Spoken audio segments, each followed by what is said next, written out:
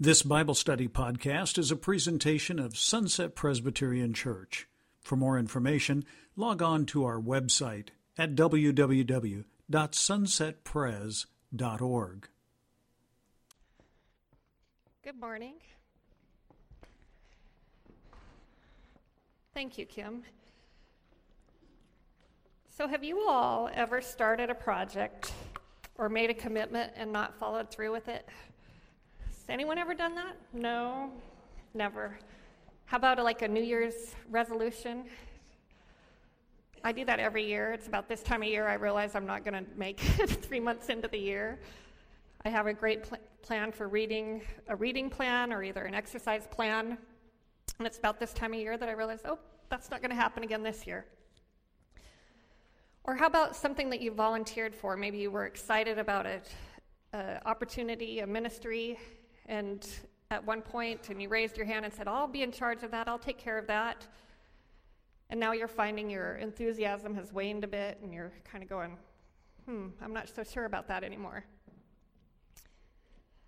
I actually, as I was prepping for this talk yesterday, as I was sitting there working at my desk, I looked over at a pile on my left-hand side of my desk, and sitting there is 3 boxes, and each has a name of each one of my boys in it. And when they were born, I had this idea that I would create these beautiful baby albums for each of them. And it's kind of ironic. My oldest son is 13 now, and those boxes are still sitting there with their names on it. There's little mementos tucked in there. There's even the albums. There's a few pictures scattered here and there, little notes I jotted down and thought, I don't want to forget this.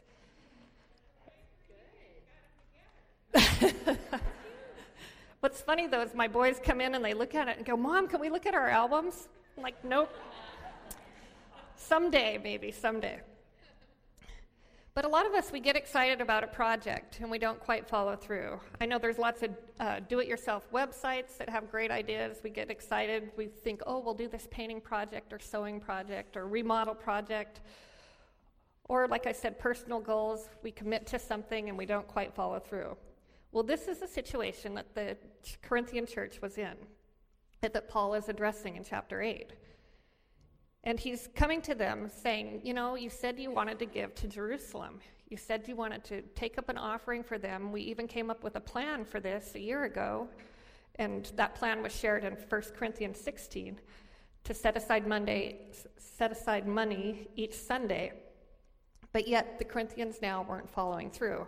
And Paul's saying, okay, you guys, come on. Now it's time to put your money where your mouth is. Well, just to give you a little background about what's going on during this time, during this time period, there was incredible, difficult economic times, and there were severe droughts throughout the Roman Empire. There was also political unrest. So the church in Jerusalem, where it all started, where the gospel started, the center of the gospel, is one of those churches that is experiencing the most economic struggles. I'm getting really loud. Is that too loud? Okay. I felt like I was starting to be like, woo! Okay. The church in Jerusalem was one of the churches that was suffering the most because of these economic downturns, because of the drought, and because of the political unrest. Now, the other churches throughout the area, like in Macedonia, those churches were also suffering and were living in poverty. But the Corinthian church, being a port, I don't know if you remember, but in our opening day we talked about the location of the city. It's on an isthmus, and it's a major trading point, so they had several merchants coming through. So they were doing well. Even though the rest of the region was suffering, they were economically thriving. So Paul, in chapter 8, broaches the ever-delicate subject of money. And he brings up their promise to collect for the church in Jerusalem. So if you want to turn your Bibles to chapter 8, I'm going to start with verse 1, even though Alyssa covered that last week and our lesson covered that last week. I just want to start there because it gives us the background. Now, it's interesting that in the book of Corinthians, there's 13 chapters, and out of this letter, 2 of those chapters are focused on giving. So it must be something important to our relationship with God, to our relationship with him, and to where our hearts are. So 2 Corinthians 8, verse 1. And now, brothers, we want you to know about the grace that God has given the Macedonian churches. Out of the most severe trial, their overflowing joy and their extreme poverty welled up in rich generosity. So he's saying the Macedonians, even though they were impoverished, they gave generously. For I testify that they gave as much as they were able, and even beyond their ability, entirely on their own. They urgently pleaded with us. Can you imagine these people who are living in poverty coming to Paul and pleading? He says they pleaded with us for the privilege of sharing in the service to the saints. And they did not do as we expected, he said, but they gave themselves to the Lord first. Now this is key. He's saying the Macedonians trusted God. They gave themselves to the Lord first. They surrendered to him. So they gave themselves first to the Lord and then to us in keeping with God's will. Then he goes on to explain, so we urge Titus, since he had earlier made a beginning, to bring also to the completion this act of grace on your part, this act of giving, this act of a donation, of a collection for this church. He's calling that a grace. But just as you excel in everything, and now he's talking to them as a parent would talk to a child. And I do this with my kids when I find that they're struggling or they're discouraged about something. I remind them of the things they excel in. And then I remind them that they can accomplish the thing that lies before them, that might seem impossible to them, the task that is before them. So he's speaking to them as a parent would a child. He says, but just as you excel in everything, in faith, in speech, in knowledge, in complete earnestness, and in your love for us, see that you also excel in this grace of giving. Again, he calls this giving a grace.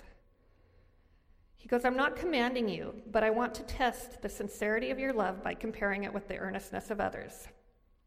So he's raising up the example of the Macedonians to them. He's saying, look at these people. They gave, and they were in poverty. How much more could you give when you're living in a time of economic growth? And then he says, for you know the grace of our Lord Jesus Christ. And this is perhaps my favorite verse. He says, for you know the grace of our Lord Jesus Christ. Again, that word grace.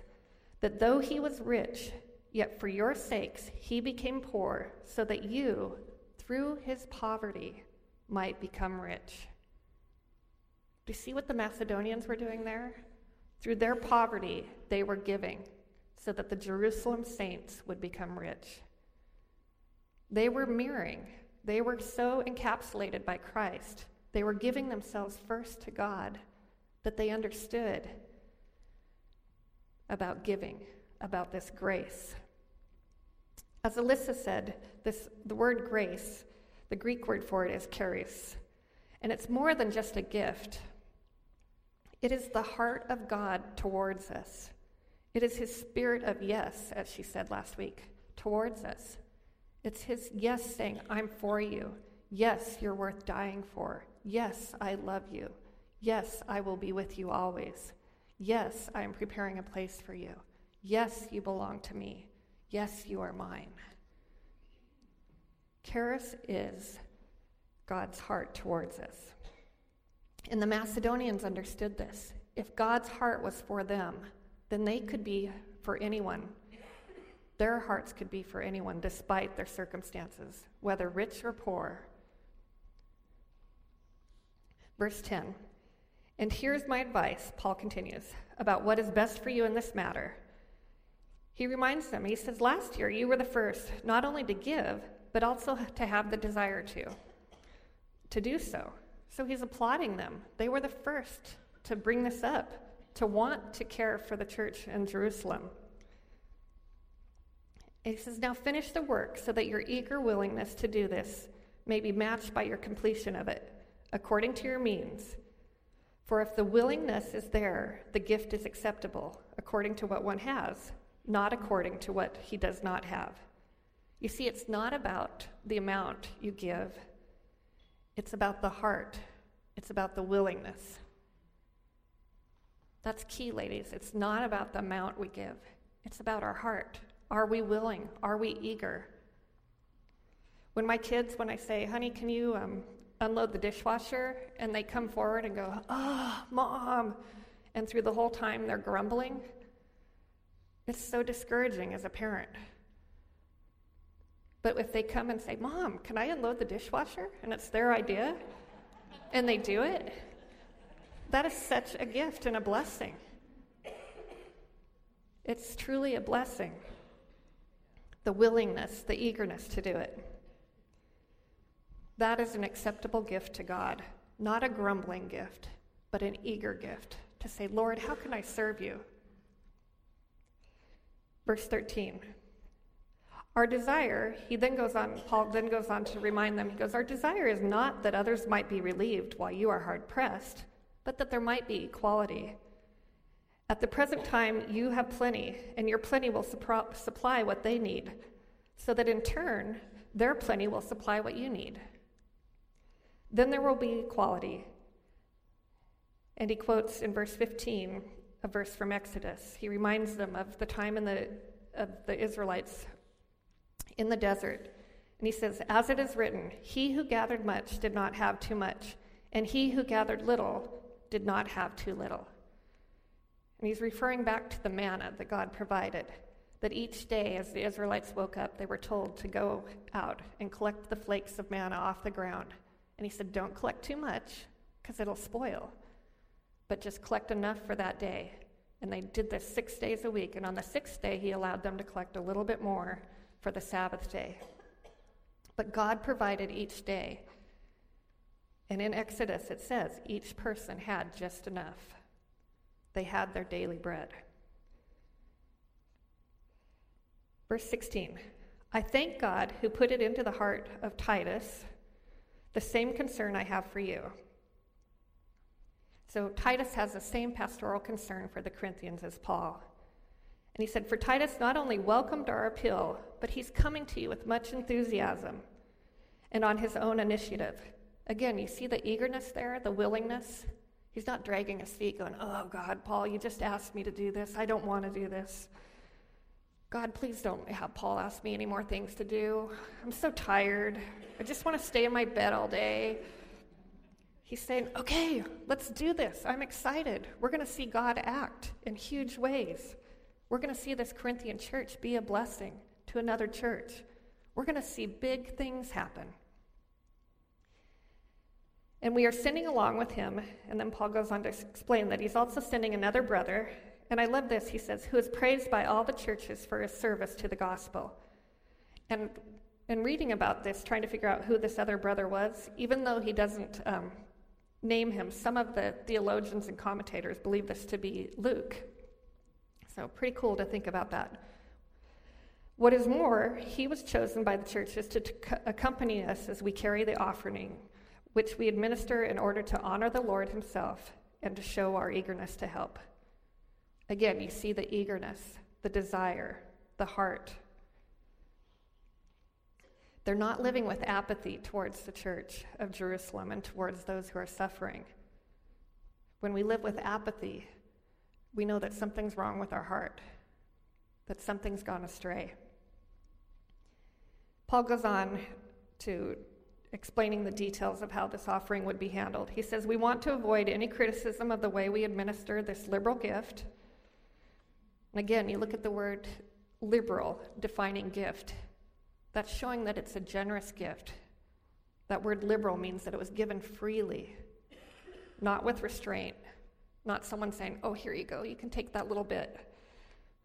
They're saying, here, take this, have this, let this bless you. They're giving generously. And Paul says, for we are taking pains to do what is right, not only in the eyes of the Lord, but also in the eyes of men. He wants to make sure that this offering is taken, whenever you do financial things, you got to be careful, because as many of you know, people question or can question your integrity, and he's making sure that it's handled well. He's bringing along 2 other people with Titus to bring this gift to the Jerusalem church. And he says, in addition to him, and this is where he mentions the other brother who is going, we are sending with them the brother who has often proved to us in many ways that he is zealous, and now even more so because of his great confidence in you.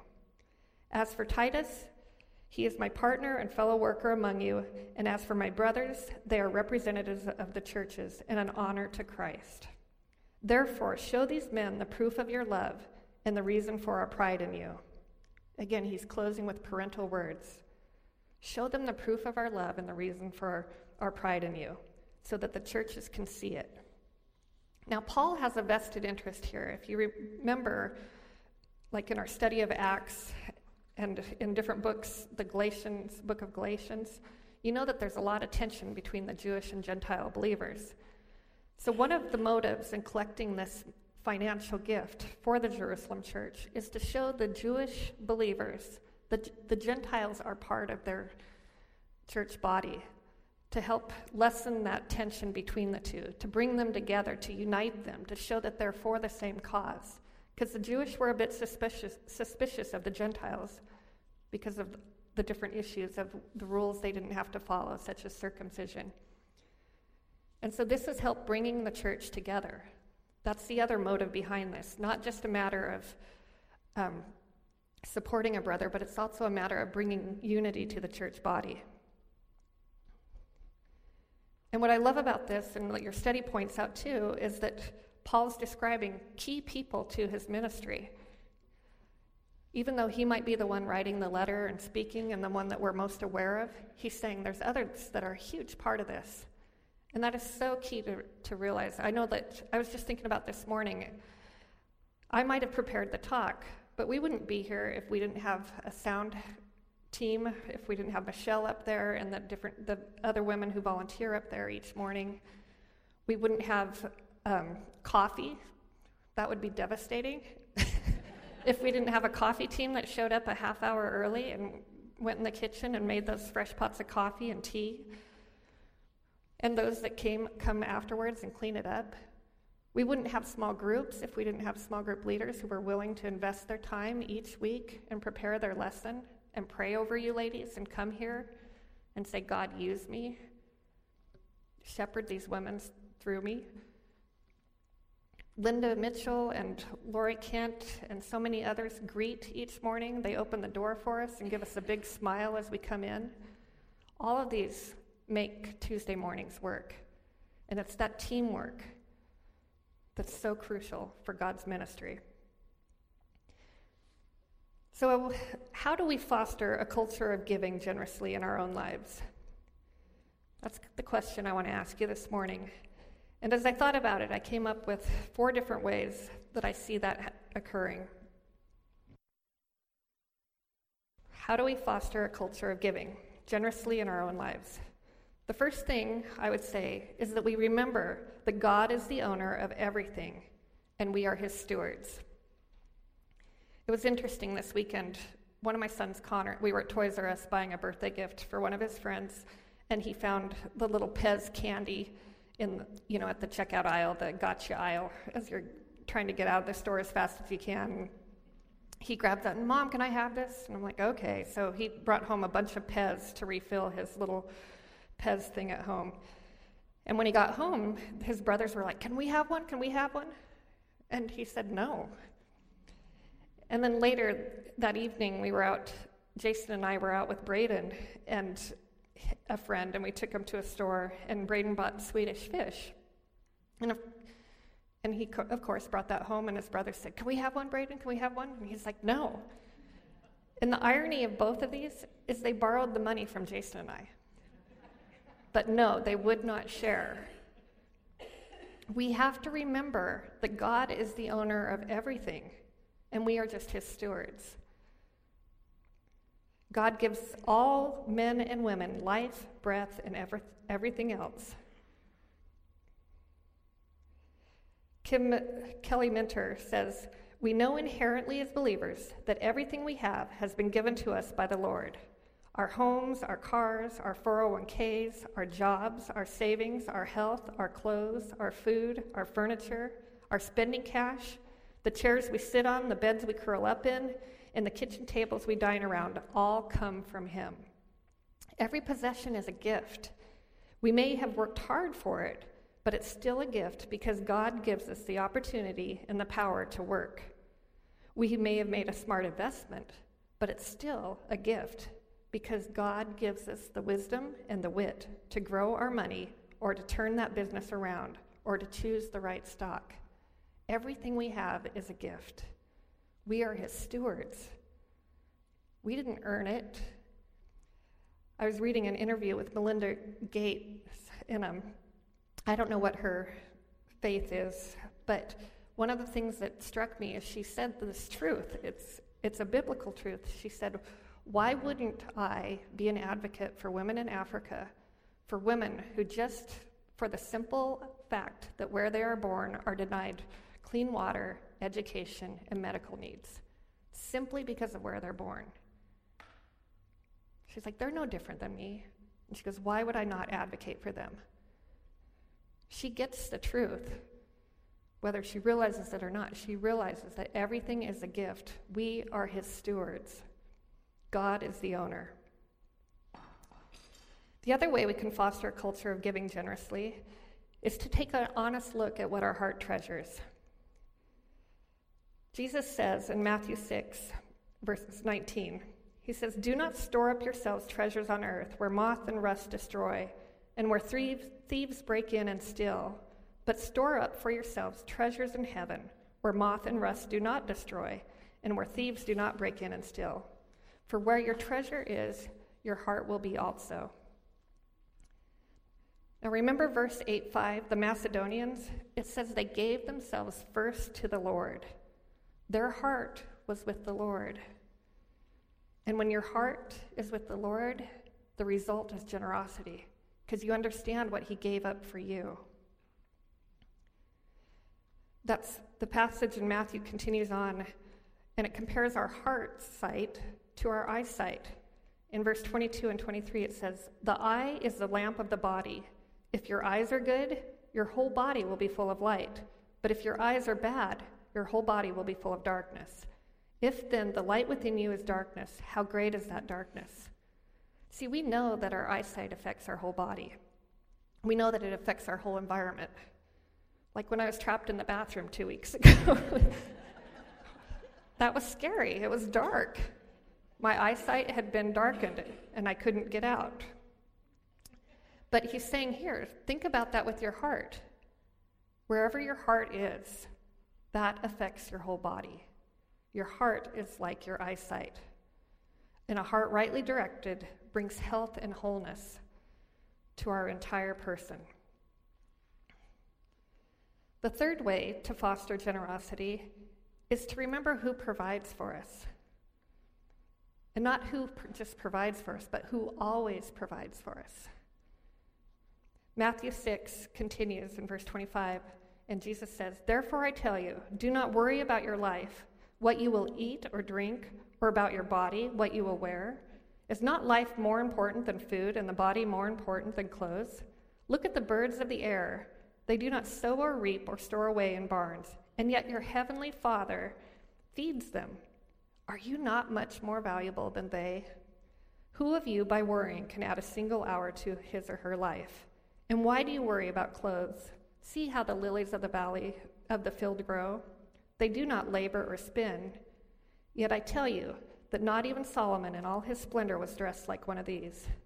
If that is how God clothes the grass of the field, which is here today and tomorrow is thrown into the fire, will he not much more clothe you of little faith?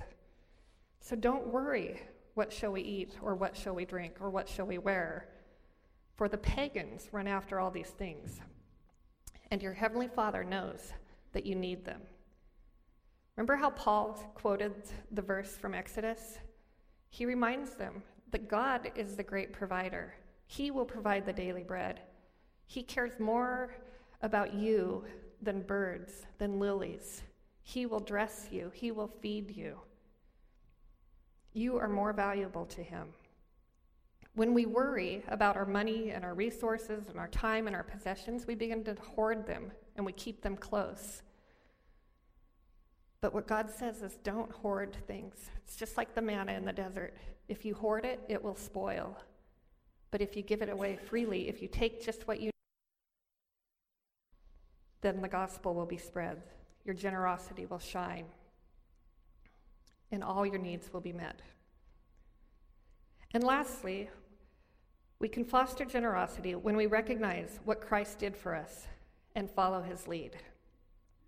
As I said earlier, pointing to verse 2 Corinthians 8:9, I just feel like this is the anchor of this passage.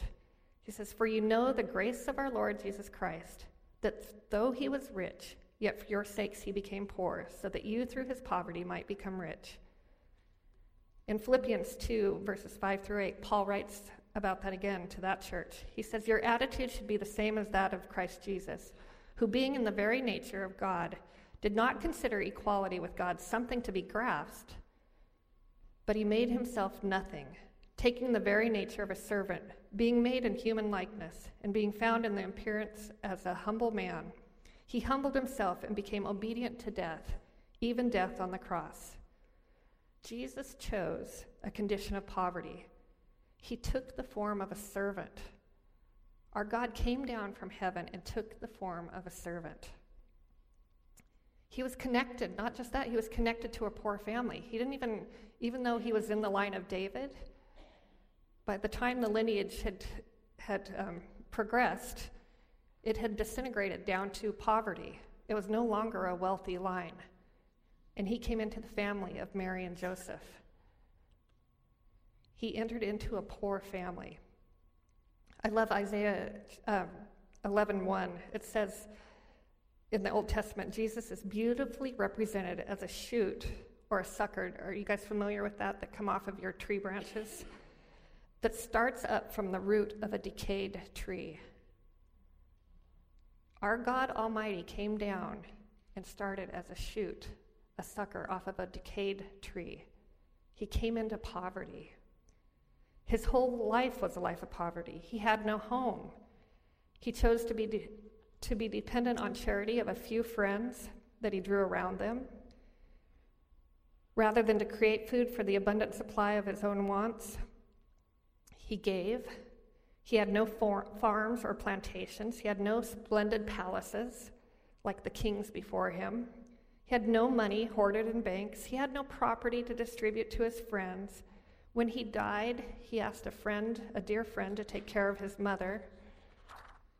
And we're told that the personal property that he had was just the garment on his back, and those were divided among the soldiers that crucified him. This is the example we're to follow. This is the God we follow. It's crazy. It's upside down. And then he was crucified like a common thief. Dallas Willard says it this way. He says, "The idea is that he who was Lord and creator of the universe, and he who possessed all things, was willing to leave his exalted station in the bosom of the Father and to become poor in order that we might become rich, is the blessing of the gospel." Lady, that is grace. That is generous grace. That is God's yes to us. That is his charis. God is for us. It's his heart for us, and that's his heart he wants us to have for people. So the question is, what are we doing with the gifts God has given us? And how are we using our resources for his kingdom? And when I talk about resources, not just money, but time, energy, material possessions. How are we using those resources for his kingdom? And are we storing up treasures on earth, or are we storing up treasures on heaven? You see, God doesn't need us to give, but he chooses to use us, to participate, to provide, to give to others, so that we can experience his joy of giving. It's that upside down kingdom. When we give, we find joy. He does this so that we can declare in a practical way that our security rests in God alone. When we give up the things that we hold on to, we're saying, "Lord, I trust you. My security rests in you." We do it so that we get to know the heart of God. We get to know the kindness, the generosity, the yes of God. We do it so that we can be a part of something bigger and more compelling than anything that we can experience here on this earth, than anything that money can buy. Don't you want to be part of God's story? Don't you want to be part of his kingdom work? And we do this because as we give, our faith deepens, and we learn to be more like Jesus, and a deeper joy, a deeper contentment occurs. It doesn't mean a magical life, but it means a deeper contentment, a deeper joy, because we're closer to the heart of God. Let me pray. Father, I thank you for this passage. I thank you for Paul's words of encouragement to the Corinthians to stick with it, to not give up, to rekindle the fire in their hearts for you, to sacrifice, Lord, to give generously, to follow your example, Lord. Thank you for the precious gift that you became poor so that we might become rich, Lord. I pray that you would challenge our hearts, show us areas that we're holding on, things that we're hoarding, things that we're clinging to, things where we're building into the earthly kingdom instead of the heavenly kingdom. I pray that we would release those to you, Father. We just confess those to you and we release those to you. We pray that we would be compelled, we would be eager to sacrifice, to serve, to love generously for you, Lord. In Jesus' name, amen.